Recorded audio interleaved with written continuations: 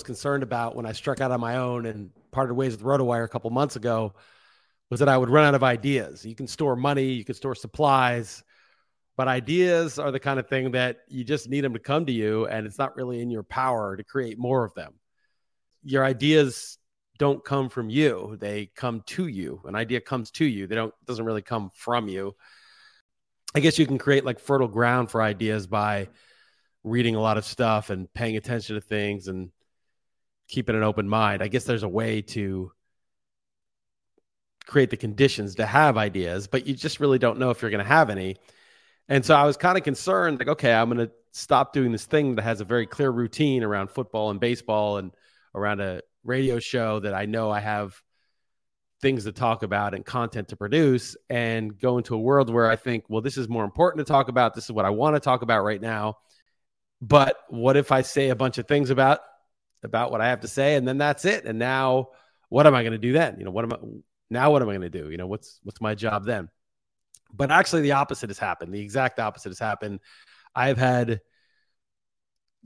I just can't even keep up with the ideas. I'm walking down the street, and then I have to I hate doing this because I hate seeing people do it, but I have to open my phone and take a note on the notepad of my phone to write down my idea before I forget it. And this has been the case basically for 2 months straight.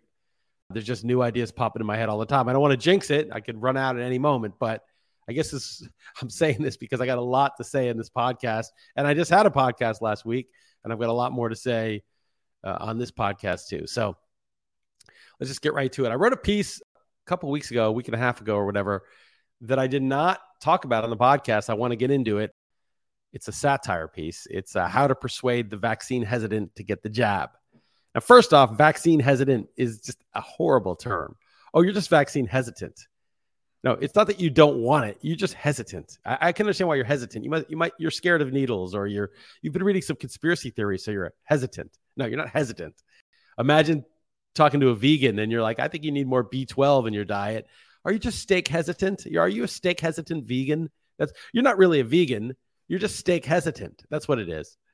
It's so insulting and stupid. No, they don't want the fucking vaccine. They don't trust it. Oh, you're an anti-vaxxer. No, they might have taken 8 other vaccines. They don't want this fucking vaccine based on the risk-reward profile of it. That's it. They're not hesitant. They're not anti-vax. They just don't want this particular shot, this new technology that was rushed to market. So if you want to persuade, but I didn't say it like that. It's satire. So I said, if you want to persuade them, maybe try. I see you don't like being coerced to take medicine via threats to your basic rights and ability to earn a livelihood. That's understandable. Let me persuade you why getting an mRNA jab is a good medical choice. And then you have to make your case. But the case isn't that strong right now for people under a certain age who don't have health problems. It's not very strong. But there's ways to make the case better. So I'm going to help you out. If you want to convince the vaccine hesitant to get the jab, here's a good way. You need to lobby for more aggressive gain of function research. If you want to incentivize independent-minded younger people to get the mRNA jab, you're going to have a more lethal strain in the next lab leak. You're just going to have to do a better job. So gain of function needs to gain more function. If Aaron Rodgers and Kyrie Irving and Novak Djokovic are all dead because they didn't take it, well, now you got, now you're going to be able to persuade some people. So I think that's make a much more powerful strain. I think that's one thing you could do to persuade the vaccine hesitant. As I said, don't use vaccine hesitant, the people who don't want it. One other thing you might want to do is commission vaccines from different companies, because some of these companies like Johnson & Johnson's one of them. And now you're not even supposed to get that one because that one causes all sorts of side effects. So that one that they were saying, oh, get that one so you can get your pass, or, it's one of them that gets you your vaccine pass so you can keep your job, and people got it. Now they're saying, don't take that. It's poison. But okay, set that aside. Johnson & Johnson, they just paid a settlement of $5 billion for their role in the opioid crisis that killed in the hundreds of thousands of Americans. So that's Johnson & Johnson. And Pfizer, they settled for $2.3 billion for, I think they marketed a drug as a painkiller that the FDA and the FDA approves everything because they're completely captured. They refused to approve it for that purpose. And apparently Pfizer was alleged to have paid kickbacks to doctors to prescribe it. And it was their 4th settlement between 2002 and 2009. And that's not counting the stuff before 2002. They had an experimental anti-meningitis drug that killed 11 children and disabled dozens more, I think in Africa. We know, obviously, that the miracle vaccine is safe and effective, but if you want to persuade people who don't want it to take it, you might want to just get new companies that haven't done all this bad stuff. I just, get someone else to make it, someone that hasn't killed children and disabled other ones with their other treatments. The other thing that I always found unpersuasive, when if you're trying to, get people to take the vaccine, is that they have a liability waiver. All the vaccine makers have a liability waiver under the emergency use authorization. Why are you doing that? I mean, I get it, right? You're doing this heroic thing. You're making a miracle vaccine. You're saving lives. Your motive is to get us out of this pandemic, save as many people as possible. You're not really concerned about profits that much, obviously, because, you're doing a heroic thing. So, of course, why put heroes like this on the hook for liability for vaccine injuries? That just seems unfair. I get it. But just think about it from the other point of view. We know that this vaccine is safe and effective. And so why not, just as a show of good faith, be on the hook for all the liability? There shouldn't be any liability if it's safe and effective, right? There's nothing to worry about. And if you're saying, well, we can't do heroic stuff and then still be on the hook, and the conspiracy theorists could turn that around on you and say, well, I can't be taking this jab and I'm taking all the risk of adverse effects. They're like, no, there's no adverse effects, you conspiracy nut. Well, yeah, so why don't you just take on the liability because there's no adverse effects? So what do you care? See, if the conspiracy nut believes that there's adverse effects and the noble vaccine maker knows there are no vaccine effects, doesn't it make much more sense to leave the liability on the vaccine maker, because they're the one who's not worried about it? Why leave the injury cost of getting healthcare and assuming you're still alive on the person who's mistrustful? It's a really bad message. It just feeds unfounded suspicion. I'm on Twitter, I hear some anecdotal accounts here and there of people having heart attacks and strokes at very young ages, unusually. But I just think that we just are paying attention to it now. Young people always had heart attacks and strokes. Growing up, my friends, grade school people I knew, I'm sure some of them had heart attacks and strokes. It's just they weren't really diagnosed as much then. And, we just didn't really pay attention. But heart attacks and strokes in kids and 20-somethings and 30-year-olds and cricket players, soccer players, that's common. I don't know why we're just making this big deal. So they should waive the liability, obviously. It's wrong. It's unfair. I get it. But it's just a bad look to, especially if you're a conspiracy theorist and you think that why do they need to waive liability if it's so safe? All right, the other thing they might have done, and this is just a small issue, but I think it could have been more persuasive. It's just to create have the mRNA shot actually stop the spread of the disease. Look, if you look up the definition of the vaccine, which at least the one from 2021, it doesn't say that the vaccine has to stop the spread or end the pandemic. That's not part of it. It just has to be helpful as a treatment. But if it did actually stop the spread, it would just be a better argument to say, hey, you're also protecting other people. You might want to take it. Because now they're just like, oh, you're going to take up an ICU bed. That's the argument they have, but that's such a bad argument because a 20-year-old doesn't take the vaccine is not going to be in an ICU bed. So what are they even talking about? If it actually stopped the spread, you could have a better argument. So that would be one thing. Make one that actually works to stop the spread. The other thing that I thought was kind of suspicious seeming, but it's obviously, I know they're doing the right thing, but they were banning and discouraging these phony treatments like ivermectin, hydroxychloroquine, even vitamin D is phony. Obviously, it's just conspiracy. Do it yourself. Do your own research, people. Take stuff like that. But that just makes you think it worked, right? And then people start having these false conspiracy theories like, oh, they don't want anything to work because in order to have the emergency use authorization, nothing else can work. If there were other treatments that worked, you don't get the emergency use, you don't get the waiver of liability. This feeds all these crazy conspiracy theories. So what they should have done was encourage and make them legal and say, hey, go, knock yourself out. These are harmless. And everybody who takes them will realize that they don't do anything.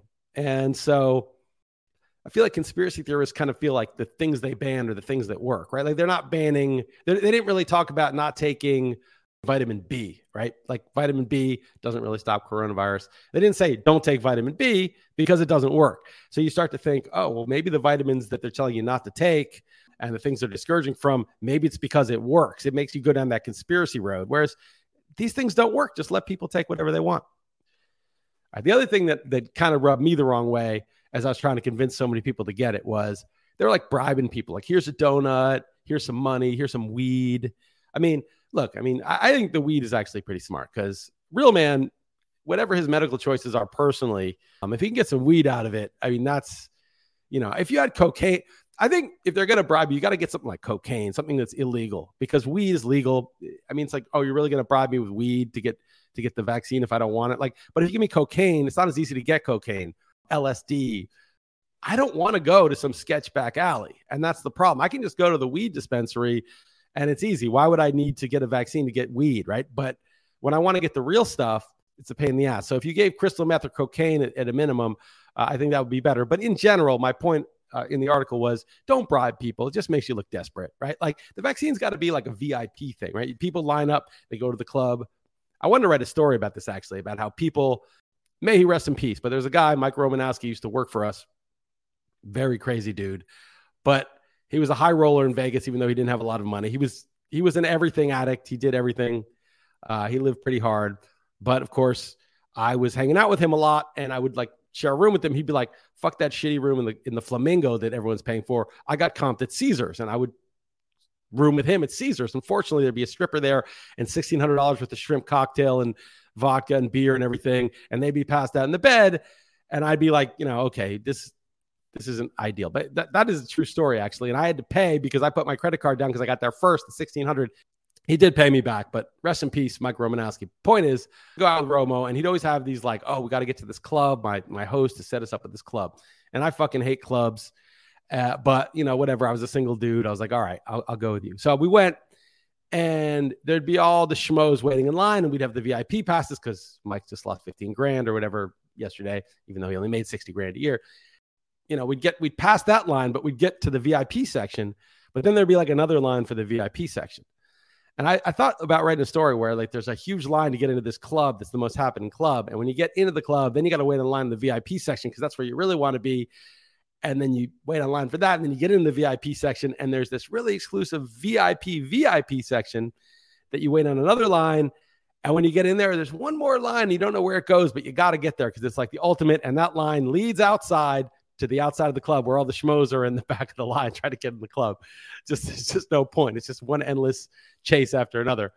But I don't even know where I'm going with this. No, here's what I'm going with this is that you got to make it exclusive. Like, oh, this is the VIP. This is, the vaccine. This is not for everybody. It's hard to get the vaccine. Like, I'm not giving you a donut. First of all, comorbidities. It's like, oh yeah, diabetes, obesity. These are the risks with COVID. It's like, I'll give you a donut, fatten you up so you get the vaccine. But even that aside, it's just a bad look to give away stuff, to bribe people. It's like, I guess no one even wants this. They got to pay people to take this stuff. I wouldn't take this if you paid. That's the expression. I wouldn't take this if you paid me. Well, they're paying you. Like, they should be like, it should cost money to get it.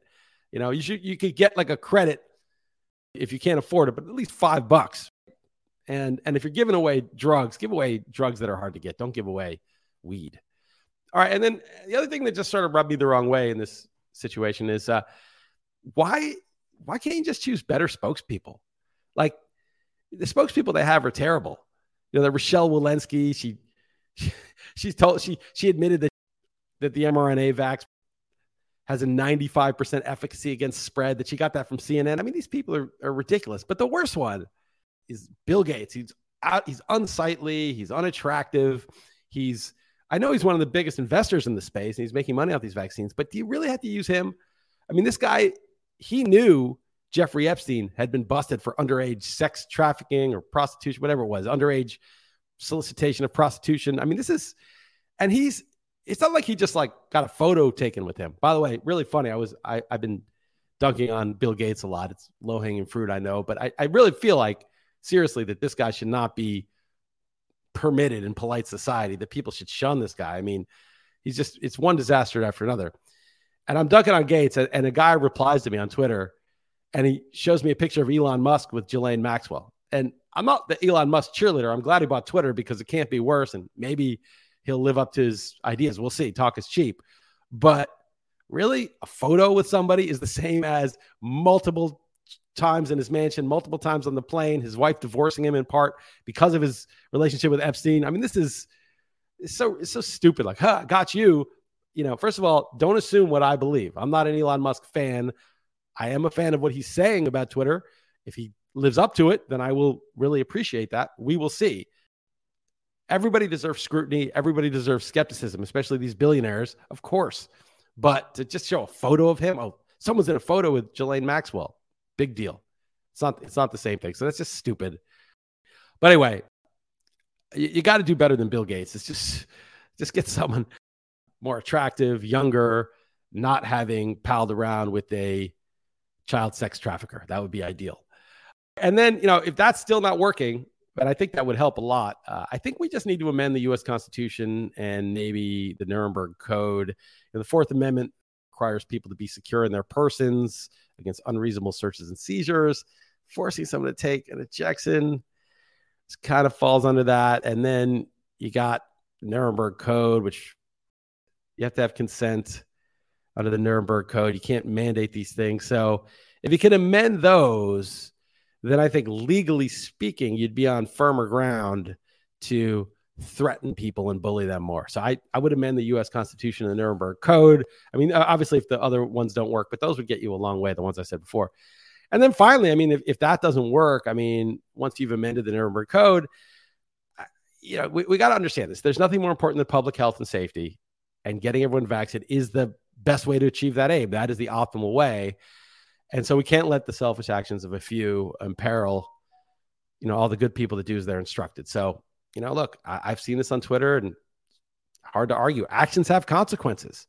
Your actions have consequences. Hey, we don't want to do anything bad to you. We're good people. But if you don't take the medicine that you're required to take, then actions have consequences. You're going to have to be forced. You're going to have to lose your job. You have to be in prison, maybe tortured, maybe exterminated. I mean, look, stakes are high here. We might just exterminate you because you didn't do the thing you were instructed to do. And, there's historical precedent for this. This isn't the first time. In the last century, there were many times where if you didn't do as you were told, you just got exterminated. And that was that. And it's unfortunate that it would have to come to this. But, maybe it won't. Maybe the other ones will be more persuasive. So I'm pretty sure that these 10 steps that I've just laid out will result in 100% vaccine uptake. There will be nobody who is hesitant anymore. But you can't use the word hesitant, as I said. All right. That was that piece. As I said, it was satire. I hope things aren't such that I have to even say that. One that I'm basically done with, but I'm waiting for my editor, Heather, to just give it a read and give me some feedback before I publish. It's called The Emperor's New Clothes, and it's the story of our time. Even 1984 doesn't do justice to this moment as well as Emperor's New Clothes. If I had to really choose like the exemplar of the Emperor's New Clothes, it's got to be the safe and effective mRNA shots. So they basically check all the boxes from experts, science, the science, it's business interests masquerading as the science, and then disparaging anyone who's skeptical, stupid, selfish, childish, evil, anti-vaxxer, insulting them. So it's got all the hallmarks of the dumb and the people of low character don't see the clothes, don't see how effective and safe this is. And you have all these people on Twitter being like, I took my 4th booster and I wore a mask and I still got COVID. Thank God I took it. Like the thing that I'm vaccinated for 4 times in the last 18 months, I caught. It's a miracle. I mean, this is some serious Emperor's New Clothes. Like, yeah, look at his beautiful clothes. I mean, it's just, they're all catching it despite having 4 shots in 18 months and acting like it's a miracle. It's truly crazy. And you're not even supposed to talk about this stuff. It's coming out now because in the story, there was a child who noticed that the emperor was naked and blurted it out, and word started spreading.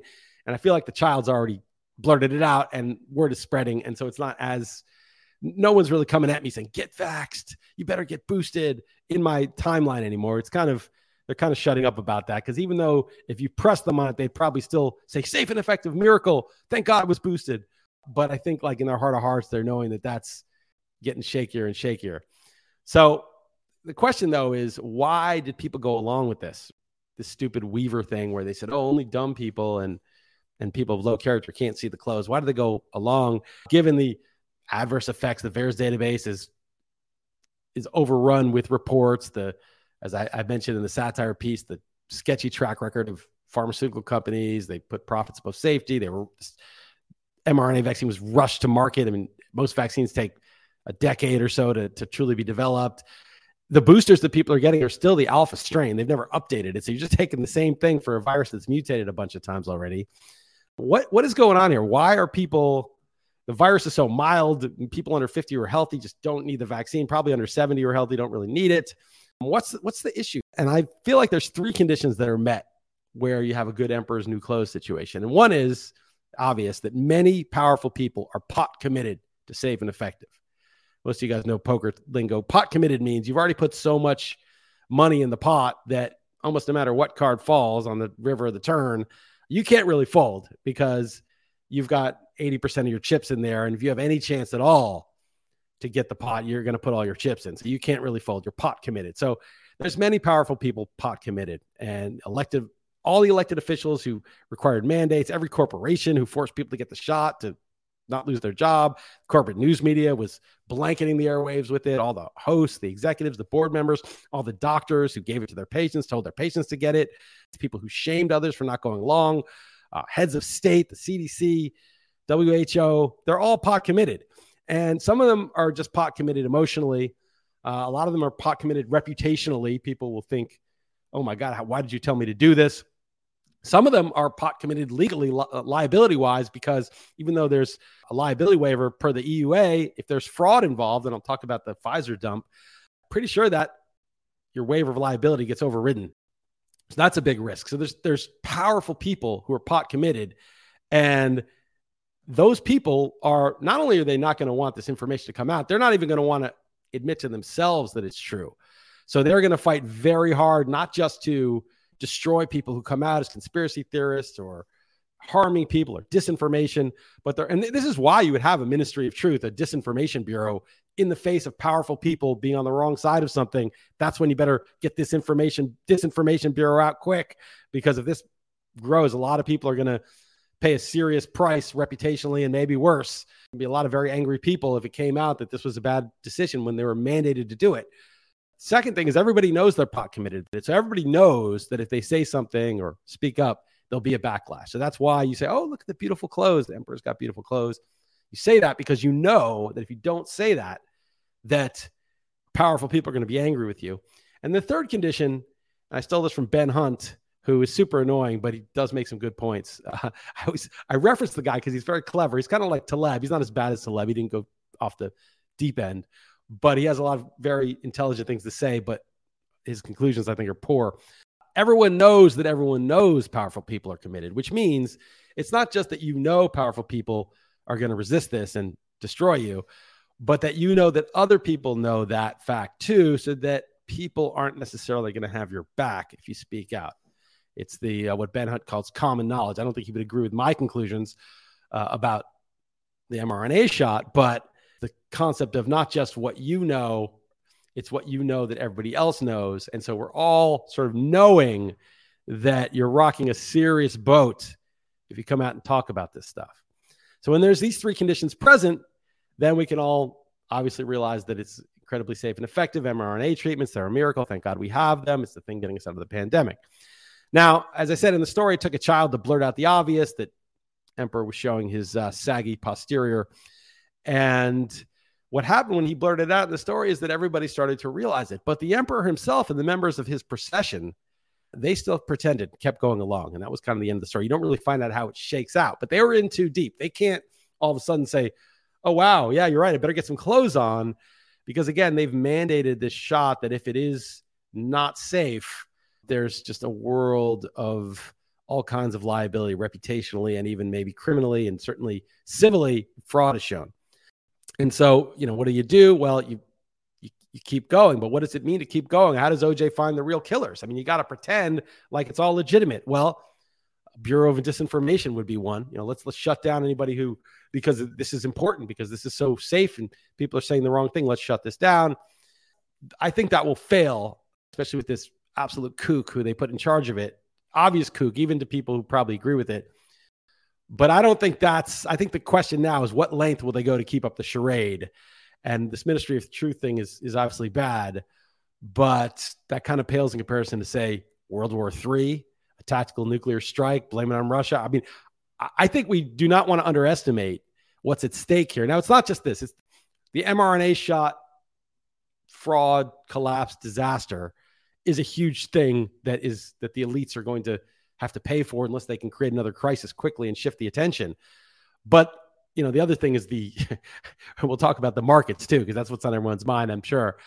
The fact that we have this global debt bubble, I've talked about this a couple of podcasts ago, this global debt bubble that's basically accrued to the elites at the expense of everybody else, and that is collapsing. And there's going to be a lot of economic misery around the world, people's life savings wiped out, the economy destroyed, people losing their homes, any equity they've had there. This is a big deal. And so there's that and the mRNA disaster, and those things together are a huge bill for the elites to pay. And I just would not, I think we should be careful to underestimate the extent of the crisis they would be willing to create to avoid this accountability. And, World War III is on the table right now. So this is what concerns me, is that rather than go to prison, rather than be pitchforked by an angry mob, who knows where they'll go. All right, that's the Emperor's New Clothes piece. I have another one coming out called Conspiracy Theory. And I quote Charlie Munger, who says, "Show me the incentive and I will show you the outcome." And you can explain large-scale deception, large-scale fraud through incentives more than conspiracies. I think that the reason conspiracy theory works, people use, oh, really? Oh, the government, all the doctors are lying. Everyone's out to get you. Oh, okay, nice conspiracy theory. That works to dismiss arguments. But conspiracy theory itself is normal, right? Like, powerful actors often plan malign deeds in secret, and it's totally appropriate when we're not given the full information, we're being lied to theorize about the possibility of powerful actors planning malign deeds in secret. I think that is known, that's always happened throughout history. Powerful people plan bad things in secret, and we can speculate on what those things might be, given that they don't tell us, given that our news media doesn't tell us. Theorizing about conspiracies is fine and healthy and normal and not crazy. But what they mean when they say that's a conspiracy theory, they mean it to connote unrealistic, large-scale planning such that everybody but you and your fellow paranoiacs are in on it, like some crazy thing where every doctor is telling each other and every executive or they're all in on it, like, we'll get them to do this shot even though it's not good for them. If you believe that, you are mentally ill and you are a deranged conspiracy theorist. But nobody really means that, right? Everybody means that there are incentives in place. They're trying to make profits and they're creating incentives for those profits to be made. So basically what it amounts to is that the conspiracy theory dismissal is a lazy straw man. It's assuming the other person is concocting this incredible network of secret agreements between billions of people that you and your friends just don't happen to know about. That is not a credible thing, but that's a straw man. Nobody is saying that. They're saying something more like that a safe and effective vaccine during a scary pandemic would be a massive profit source for large pharmaceutical companies. Government officials are largely controlled by big corporations like banks, weapons manufacturers, big tech, and pharmaceutical companies. The scientific community largely depends on grants from large corporations and government officials. Dissenting scientists, doctors, and academics were punished for their skepticism, just a fact, while those who promoted it were rewarded. And people were terrorized by an exaggerated depiction of COVID's lethality, and they were eager to believe in anything to save them, to end the pandemic. These things are all true. So the person who's explaining why these vaccines are not as advertised does not allege a crazy conspiracy theory. It is a conspiracy of sorts, but it's a conspiracy to make money by accentuating the positives, seeing what they want to see, ignoring negatives, looking at data in a way that is favorable, creating incentives to bring people on board. It doesn't require people getting together and having this secret agreement. It's just creating a few incentives, and everybody wants to make money. Everybody wants to end the pandemic, and they all go along with it. But this is obvious to people paying attention. But I think the more interesting conspiracy theory question is, let's point it back on the people who are calling me a conspiracy theorist, calling you a conspiracy theorist. Let's point it back on them. What about all the scientists, doctors, academics? There's thousands of these people, not the tens or hundreds of thousands on the other side, but there's many thousands of scientists, doctors, academics who did not believe the vaccine was as advertised. They didn't believe that lockdowns were necessary. They didn't believe that masking was effective. Do you think these people, these doctors, conspired to fake the VAERS reports? They have to sign, they have to attest to it under oath. It's not like you just make the stuff up without having some accountability. Do you think they conspired thousands of different doctors to fake it? To what end? How is that benefiting them to write VAERS reports? What do they get out of pushing for informed consent? Think they risked their livelihoods, their reputations. They lost patients. They got fired from their jobs. For what? What was the end? The only way I can explain why thousands of people would do this, the conspiracy doesn't even make sense. A conspiracy to do what? To harm your own reputation and your own livelihood? No. The only explanation that makes sense to me is that they wanted to tell the truth. They were concerned about their patients. They did it because they wanted to be ethical. They cared about it. They care about their patients. They wanted the truth to come out. They wanted them not to be harmed. So if you think about the two sides, the Pfizer side requires no real conspiracy theory to explain the behavior. The incentives are in plain sight. It's obvious why people did what they did, why they were willing to participate in the lie, because they could just see it as, well, no, this is good. This is great. Everybody's telling me it's great. It's very easy to see it. But the other side, there's basically no incentive. Some people are like, oh, he's a grifter. Look at all the social media following he had. Robert Malone, he went on Joe Rogan and then he got deplatformed for Twitter. There may be a couple of guys that got a social media following, which, for better or worse, but they got destroyed. They got attacked. Their reputations tarnished. They got deplatformed. They are not getting rich or getting promoted. Basically, it was the opposite. They were a powerful deterrent. The conspiracy theory needed to explain their behavior is the straw man one. Is like, what the hell would they be doing? They're grifting. They're getting social media following. Really, out of the thousands of them, maybe 5 guys are famous for it and considered heroes, even though it still costs them money and they're very cushy jobs that they once had. The really crazy conspiracy theory is, why are all these people speaking out? So that was that piece. And the other piece I'm writing is called Satisfaction. In like 2005, I broke up with a girlfriend of 3 years who I lived with for a while. It was mostly me. I was kind of relieved it was over, but she was a good person. And we had a pretty deep connection.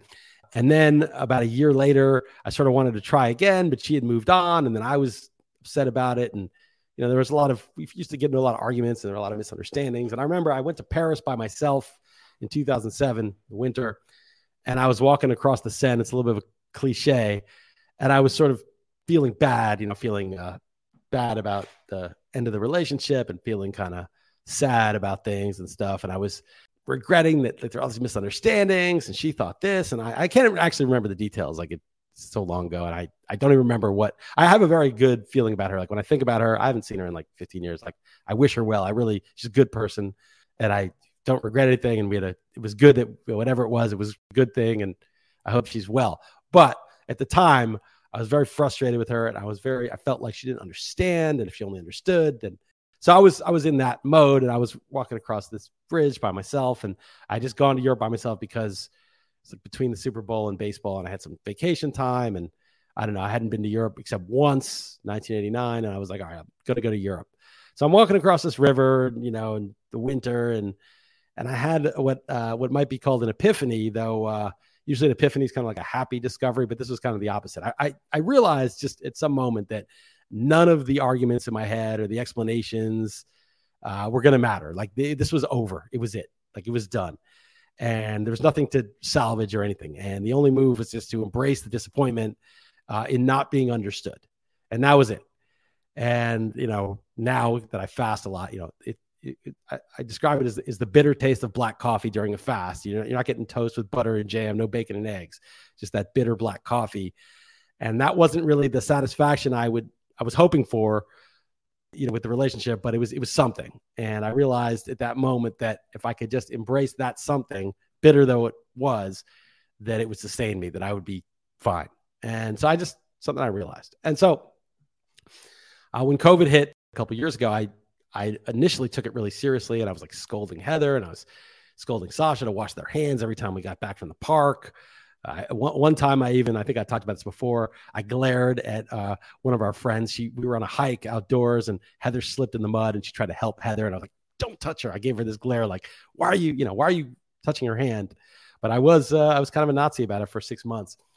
But something changed in early 2021. We went away to an Airbnb down south with some friends and started drinking. And I guess we just were like, fuck it. We started hanging out indoors because it was chilly out. And we just started to let it go. And I had an antibodies test because I thought I had some weird thing in December that year. So I got an antibodies test and I had antibodies to it, positive. So then I was just like, fuck it. And then that and all the sort of contradictory messaging and nonsense in the media started to make me realize this is bullshit. So I just lost my fear of it. I just didn't worry. I had zero fear of catching it at all at that point. And then once you lost the fear and everybody else still had some fear, you're looking around at people. You're like, you guys are fucking crazy. Like it just like everything just dawned on me. And the kind of person I am, as you obviously know from listening to this podcast, is if I think something, I have this need, maybe a compulsion, just to start posting my observations. And so I posted this tweet that it was like the big tweet that blew up about how people masking outdoors make me feel uncomfortable, like they're going to burn me at the stake as a matter of civic duty. And all these nutless monkeys started trying to dunk on me. You're a murderer. You're this and that. I mean, it's just so ridiculous. But okay, fine. It was unpleasant. I was fighting with people, and I even wrote a post on my Substack clarifying my position and going after some of the people that went after me. But something changed after that generally. And what changed was I had sort of aired a heretical view and defended it, didn't delete it, didn't back down. And then a lot of these like very online industry people who still believed felt like they had license to go after me, that they could, dunk on me, mock me, try to humiliate me, go to my work and do stuff like they felt like they had permission to do it because I was on the team bad. I'm evil. So it's for the good that they're doing this. So they started doing it, so I was in more shit, a lot of more negative exchanges with people. And I was like very conscious of not just saying the opposite and using words like cuck and using words like leftist. And I didn't want to get into like labels and shit like that. I didn't want to be this guy who believes this set of beliefs. I just had my beliefs, which I felt pretty strongly about. And I wasn't going to take shit from people who thought they had a license to be nasty to me in public and go to my work because I had a different belief in them. But I didn't want to go and join another tribe. So I'm in this tribe because I don't agree with that tribe either.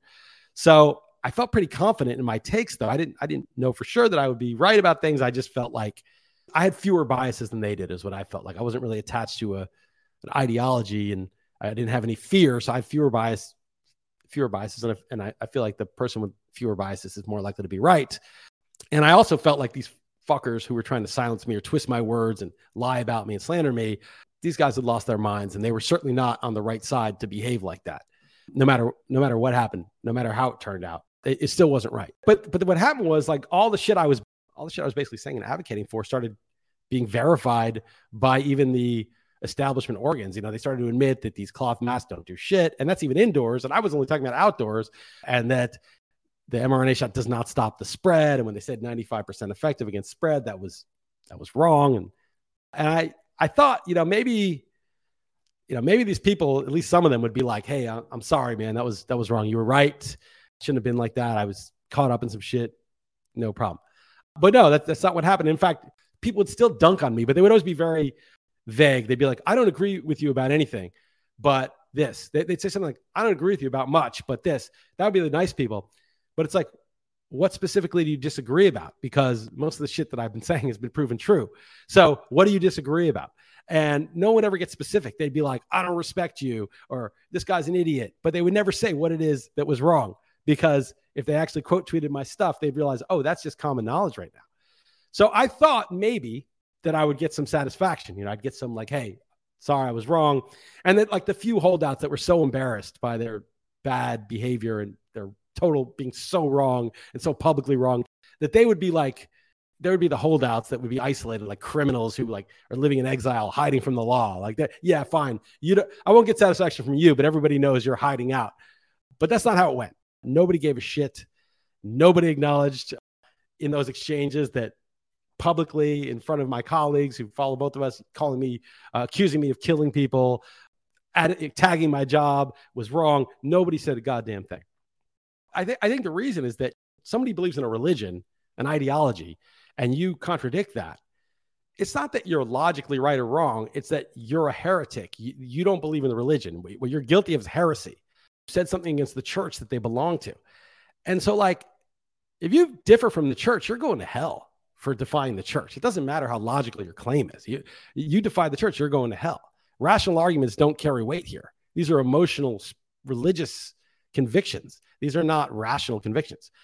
So I'm guilty regardless of whether I ended up being right or not. It doesn't matter. And in fact, I would think that for some people, the more correct you were, the worse it is that you were a heretic, because not only did you commit the crime of heresy, right or wrong, but the fact that you were right is embarrassing to them. At some level, they know that they publicly called you out and you were right and they were wrong, and that's embarrassing. So your existence is like even more of an irritant to them. Like the fact that you exist and you're still talking shit, that really fucking pisses them off. They need to finish the job. They need to get me off Twitter. They need to get me fired. They need to defeat me because now, other people who were not really involved in the argument are coming around to it. And that's kind of embarrassing that they were on that side of the argument. I don't think they're like thinking this all through like this. It's just they see you were correct, but you were a bad guy and you're still bad. But the fact that you're correct is even worse. If you were wrong, they could be like, poor guy, not very smart. He's wrong. Fine, whatever. He's harmless. It wasn't a big deal. But the fact that you're right is just embarrassing to them. And so it reveals the failure of their entire process.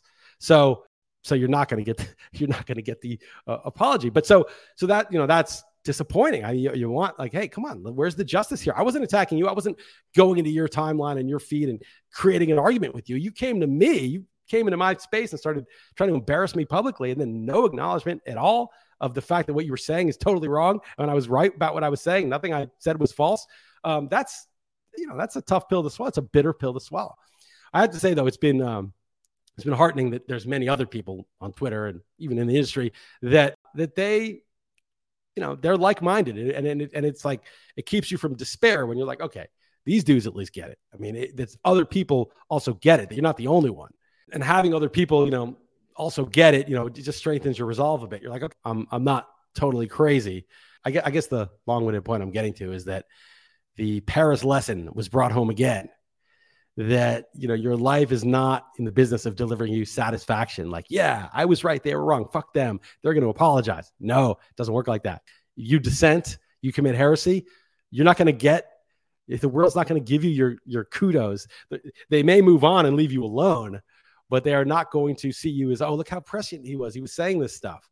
Same thing with my relationship. If I could only be understood, it would be so great. But no, all you get is the bitter disappointment, the solace of black coffee when you're fasting, that this is a taste of something, but you don't get the extra reward. To be earnest and sincere is the reward. That's it. And I put a little Marlo Stanfield clip in there from The Wire, and he says, you want it to be one way, but it's the other way. But if you think about it, maybe that's how it should be, because if there's an incentive, if people say, oh, great, clap, you're such a good person. Well, that is the kind of thing that the team good people, the people that were attacking you in the first place, are trying to get their reward, to be a good person. The manipulative virtue signaling is all about the reward for doing the right thing. If I can virtue signal how good I am, that's how I get a reward. That's why they're attacking you, to seem like a good guy. And because your views really bother them as the good person that they are. So the reward almost undermines the whole thing. The bitter black coffee is the good feeling. If you get the bacon and eggs from it, then you're incentivized for that. So of course you're not going to be rewarded for being a heretic, for being naively earnest. But this is not a new phenomenon. Been with us for millennia. And it's a quote, I don't know, I put a link to it, but I don't remember what verse and chapter it is. But this is from the Bible.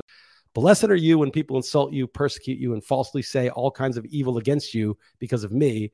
Rejoice and be glad, because great is your reward in heaven, for the same way they persecuted the prophets who were before you.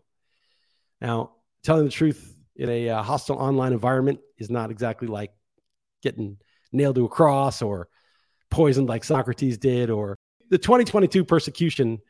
Some people got it worse, and people lost their jobs, and people, if you're Julian Assange, it's pretty harsh. But people like me who just got some online hate, that's small potatoes. But I do think the sentiment stands that if you're attacked and slandered for saying what you believe is true, I think it's good karma. It's good to take it on, to feel the lack of satisfaction, take on the negativity and be like, yeah, I took that on because I think this is true and I wanted to say it. And I take solace in that. And the more you get, the more nonsense you get, the better it is for your character, the better it is for your soul. And it might not have been what you hoped for, but it can sustain you. That was the other one. Wow, this is going to be a long podcast, but fuck it. You get what you pay for. So another big thing, I'm going to get to the markets, but Pfizer dumped a bunch of documents, and there's some very sketchy stuff going on about some of the trials. Like one of the sites didn't exist, and another one signed up like 3,000 people in a very short time, and it's very unusual in Argentina. And I followed the guy who posted it, Jicky Leaks. So it's one of my last follows. If you look at who I follow, he writes about it. It's very sketchy whether there was fraud committed in the compilation of some of the trial data. So he's got a lot of very interesting points on that. I'm not going to dive deep into it right here because this is going pretty long. So another thing that personally, so Heather was away in Barcelona for work this past weekend, and I had Sasha. She slept at a friend's house Friday night. Saturday, we kind of bummed around the city, went to a playground, a park and stuff. But she wants to go to the beach on the weekend, and it's a beautiful day out, and beach is 30-minute drive from here. It's okay. She wants to go to the beach. And Heather's coming back Sunday at like 1:30 or 2. Her flight gets in. And I'm thinking, can I stall? Just kind of let her sleep in, maybe watch an hour of TV, and then go to breakfast. And that's what I'd normally do. But Sasha really wants to go to the beach, and I don't want to deal with this for a number of reasons. One of which, we have the dog, so I got to take the dog and her, keep my eye on both of them at the beach. But also the car. Like, I don't drive stick shift. I just learned to drive it. I've been, driving around a little bit, but I'm far from good. And usually Heather's in the car and she's doing directions and, so I'm like, all right, fine. I'm just going to do this. This is just out of your comfort zone. I don't want to deal with being the driver. If it was, LA with automatic, no problem. I drive all over the place, but just the stick shift in a foreign country with no driver's license yet, because the driver's license conversion thing is taking forever. So I'm not really supposed to still be using my US license, Portuguese road signs, roundabouts, all these different kinds of rules and stuff, but fuck it. I'm going to do it. So we get in the car, we start driving. I give Sasha the phone to do the directions. She's doing a good job. And she's like, exit here. Oh no, can't exit. Police car's there. Something's up. So where does it take us? Takes us off the next exit, turn back around, exit on the other side of the highway. Nope, police car's there. What the hell's going on? Bridge is closed. Like, oh, okay, well, sorry, Sasha. The bridge is closed. I'm kind of relieved. I'm like, I don't want to deal with all this driving. She's like, well, how can we get there? And I said, oh, well, there's the Vasco da Gama bridge. But that bridge is like 20 miles away or whatever. She's like, no, we're going to go there. So I'm like, all right, fine. Put the directions into there. So we go there, and it's an hour drive instead of a half-hour drive. Go across that bridge, make it all the way there. Then we go to the beach, and we have no reservation, by the way, for lunch. And she didn't want to eat the hard-boiled eggs I make because I burned them, so she's hungry. She's complaining about that. So we get to the beach with Oscar. Oscar, of course, pees on somebody's bag. Had to apologize. That was bad. And she wants me to go in the water, which is freezing, and I want to go in, but I can't just leave Oscar on the beach because A, he could run anywhere, and B, he might pee on somebody's stuff. So I'm trying to toggle between going in the water, and she has to hold Oscar. I go in, she goes in. Now I'm standing there on the beach. She's going in. I'm getting sunburned, and I'm holding Oscar. And I actually went into my knees holding the dog, and he's squirming because he's scared of the water because Sasha traumatized him a year ago by throwing him in a freezing pool. And he's got really long hair, so he gets wet. He gets really cold. So anyway, he's getting his feet in a bit, but I have to carry him to get, up to my knees because he's only 6 inches tall. So if it's my knee level, he's basically drowned, though he can swim, which we found out when she tossed him in the freezing pool last year. So this is kind of hellish, but then we go back, we're lying on the towel, and she's like, I'm hungry. I'm like, well, we're going to get lunch back in Lisbon like we planned because all the restaurants were booked. And she's like, no, I'm hungry. So I'm like, all right, I'll ask. So I ask, turns out they give us a table. So we get lunch. She goes back in the water. I'm standing there holding Oscar for another half an hour, but she had a good day at the beach. She got a lot of sun. She swam in the water for an hour. She did all these backflips and gymnastic stuff she likes to do. It was a good day. But I started realizing about myself, probably edit this down, but I started realizing something about myself, which is that, Heather's a doer. She does all this stuff. She drives everywhere. She flies everywhere. I'm a thinker. I'm an ideas guy. I'm not really a doer. I'm in my comfort zone, in front of my computer. As I said, I live in Portugal, but I would have been on my sofa in LA for 20 more years, even though I hate LA. Or maybe I would have moved to some other city in the US, but I definitely wouldn't have moved to Europe and dealt with the paperwork and the dealing and the logistics. I just don't deal. I'm just anxious about stuff. I don't want to deal with shit. But whenever I do something like take my kid with the dog running around the car with the stick shift in this foreign country, and I just deal with it. And some shaky shifting gears. It's pretty shaky. I'm glad I didn't destroy the transmission. I feel good. I feel able when I do stuff, and I've done a decent amount of things in my life, but it's just funny. I have to actually force myself to do this type of shit, get out and do this kind of stuff. Things like speaking on the radio or doing podcasts are they're just easy now for me. But I remember getting on the radio, getting in front of the TV when we did ESPN, all this stuff was I had to really get myself to do it. I'm not just one of those people that's oh yeah, let me take a helicopter flying course and get in this. And I'll be like, I not the guy to fly this thing. What the hell? You have an image of yourself as like, oh, I'll go on Twitter and I'll say the fucking truth and I'm a badass and those guys can't fuck with me and blah, blah, blah. But really, like when you really look at yourself, you're like, yeah, but I'm like anxious to drive the car to the beach with my kid or, to do some basic stuff. And whenever I do it, I'm like, oh, good, I did it. Like I'll be like, I don't want to go to the track. I don't know why. It's not hard. I go to the track. I'm going to start again. My hamstring's probably better by now.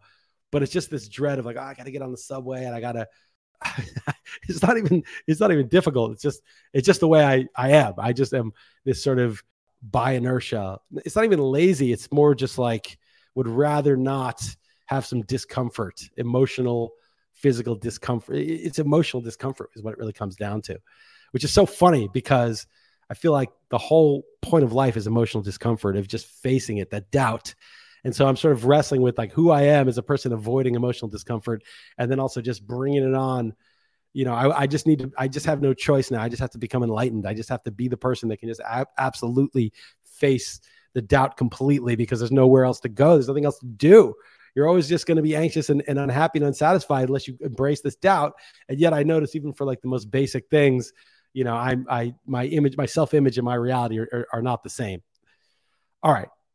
Let's get to some other shit. So the markets have been absolutely crashing. And I'm doing this Tuesday morning before markets open. And I'm very curious to see what happens. Bitcoin rebounded a tiny bit to 31.4 as we speak. The S&P 500 is below 4,000 for the first time in a long time.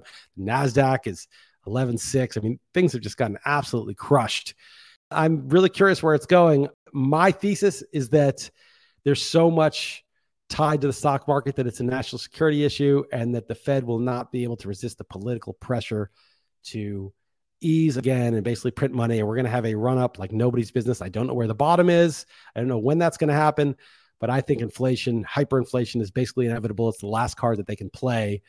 And I think they will have to play it, even though it's so deadly, because if they were willing to accept a crash, a depression, why didn't they do it in 2001? Why did they inflate the housing bubble? If they were willing to do it, why did they bail out the banks in 2008? I just don't think our political leaders and the Fed have the stomach for it. And so I just feel like they would have done it before if they could have, and they've already printed too much money. And I just think it's just a matter of when, not if. But I don't know, when the bottom is. And I'm starting to think about feathering some money back in because is this the bottom or does it have 50% more to drop? I don't really think they can take the medicine. Here's the analogy I have. It's like a heroin addict needs to get off the heroin and crash. But the problem is the heroin is in the house next to them. So they're going through the withdrawal and the pain. And normally, I don't know how long it takes, 3 days or whatever. You have to lock the guy in his room or a week or whatever and not let him out. But it's like lock him in the room with the heroin in the room with access to it. Of course, he's going to take the heroin to avoid the withdrawal. So they're just going through the beginning of the withdrawal. And when it starts to get really, really, really painful, then they're going to reach for the drug again and it's going to skyrocket. That's my thesis. That's what's going on. I feel like, as I said on Twitter, I said, I've got a better pain tolerance than the Fed does for this crash. So I'm not selling anything. Some of my stocks have lost a shitload of money, but I am holding and I'm actually thinking of buying some stuff. I don't know when. Don't look at me to time the market. I am the wrong person for that. All right. A couple other things. I got so much on mine. So I'm 51 and you're supposed to schedule a colonoscopy at age 50. And I hadn't done that. And it's free here. Or it's cheap or whatever. And it's covered by insurance. So somebody mentioned it to me and I saw it on Twitter. This doctor saying it's the lowest hanging fruit of cancer prevention. It's an easy thing. So I'm like, all right, fuck it. I don't want to do this. No one wants to do this, but I'm going to schedule it. So I scheduled it and I was going to do it tomorrow. And then I just started let me just read about this, like what the deal is. I started reading about it. And apparently there's a 0.7% chance, about 1 in 130, 1 in 140, that there's a serious complication. So when they go in there with the scope, they might perforate your intestine and you can get an infection. You can get serious problems, need surgery, all this stuff. It's 1 in 140. Like, to me, that's not like it's a rare complication. That's not that rare. Like 1 in a million is rare. Like planes can crash. It's like 1 in 10 million. Okay, you take the chance. It's rare. It is not rare. I hate when I say rare side effects. Oh, the vaccine has rare side effects. It's not fucking rare. Tell us the actual number, the honest number. And that's what I hate about this. It's like, oh, this is cancer prevention. It's great. Okay, maybe it is. But I want to know, like 1 in 140, when I don't have any problems to my knowledge. I don't have anything that I'm worried about right this second, except just being a male at age 51. I don't want to have damage done by the exam. And I've had damage done. You know, I had mercury fillings. That's a whole other thing. I haven't even gotten into that. Mercury poisoning for a lot of years. I had tons of fillings because I didn't take good care of my teeth when I was a kid. That was more harmful than any partying I did of any bad substance I ingested was the fillings. And then the other thing was I'd had an ultrasound or a CAT scan, something. I had this abdominal pain a couple of years ago. And they gave me this like IV iodine dye or whatever. And I had this like horrible kidney pain. I mean, it was like unbearable for 2 weeks. And I thought I was like dying. And I read 2% of people, when they get that scan, have the thing I got. Now, it resolves in 2 weeks, and it did in my case, luckily. But like, it's pretty scary to have a horrible, I felt like I had a softball in my kidney, like a softball swelling in my kidney. And it's like, they didn't fucking tell me that there was a 2% chance of that happening. Like, the fuck? Like, stop advertising your treatments like this is all upside. What the fuck? So I'm like, okay, so there's almost a 1% chance of getting this. And then also they still miss some of the stuff that they're trying to get, polyps or whatever. So there's not 100%, it's not 100% effective. Like, they still miss some. And then if they do find something and they scrape it out, okay, that's good because it's not going to become cancer. But is that scraping of the interior of your intestine good for you? Well, maybe there's some other, even if it doesn't perforate it, could that cause a problem? So I started looking at some data on all-cause mortality for getting the colonoscopy and not, and it wasn't as strong as all the hype. Now, I'm not telling you what to do. You know, get one if you want to get one. But my philosophy is basically like, prevention is really important. But prevention is eating well, exercising, fasting, getting sun, sauna. That's prevention. It's not, why did prevention become patronizing the healthcare system like this? To me, it's like, again, I'm not telling you, I'm not a doctor. I'm not giving you medical advice here. Do what you want. You know, when I was 32, the doctor was like, your cholesterol's high. You should take statins. That would have been a terrible idea for all these years. Cholesterol's not even a problem. And so, you know, they're always telling, oh, you have to do it. You know, he told me earnestly, he's like, I wouldn't be alive without statins. My 75-year-old doctor, who's now dead, this was 2003. He was telling me, you know, like, this is going to prevent you. You're at risk of heart disease. You got to take these. And obviously the vaccine's the same thing. Oh, if you get COVID, it'll be the winter of death for the unvaccinated. That just didn't fucking happen. So I'm just like, you know, the invisible scare, the virus, ISIS, the invisible thing, terrorism, the thing you can't see that you need to be very, very afraid of, the cancer in your colon, the cholesterol plaques in your arteries. To me, if I have a symptom, I'm going to check it out.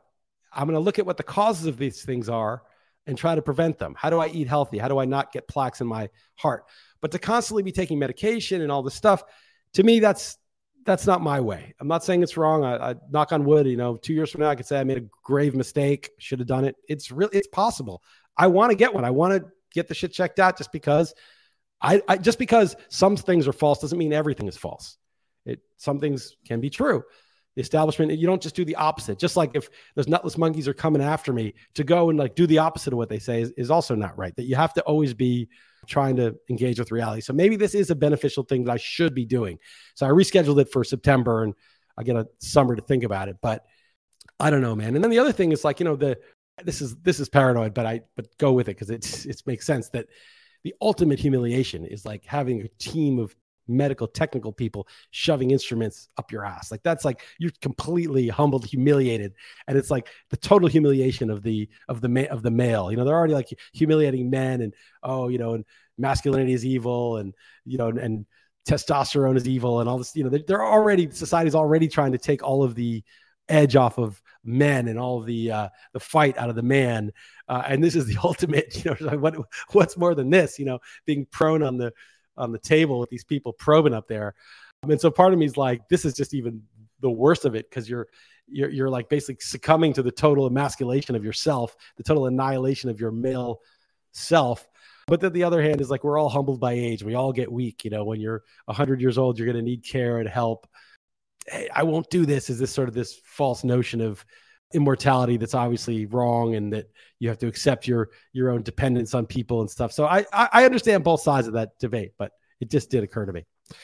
All right, that is a long podcast for me, and I'll probably edit this down a bit. I want to give a shout out to somebody who contributed very generously, Emmett Peppers, longtime listener of the podcast.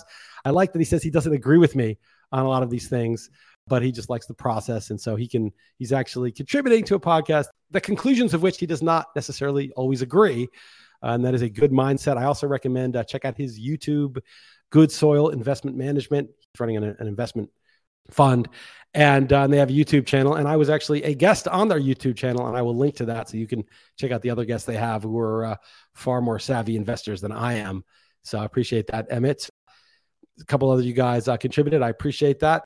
As I said, if you want this to exist, you contribute.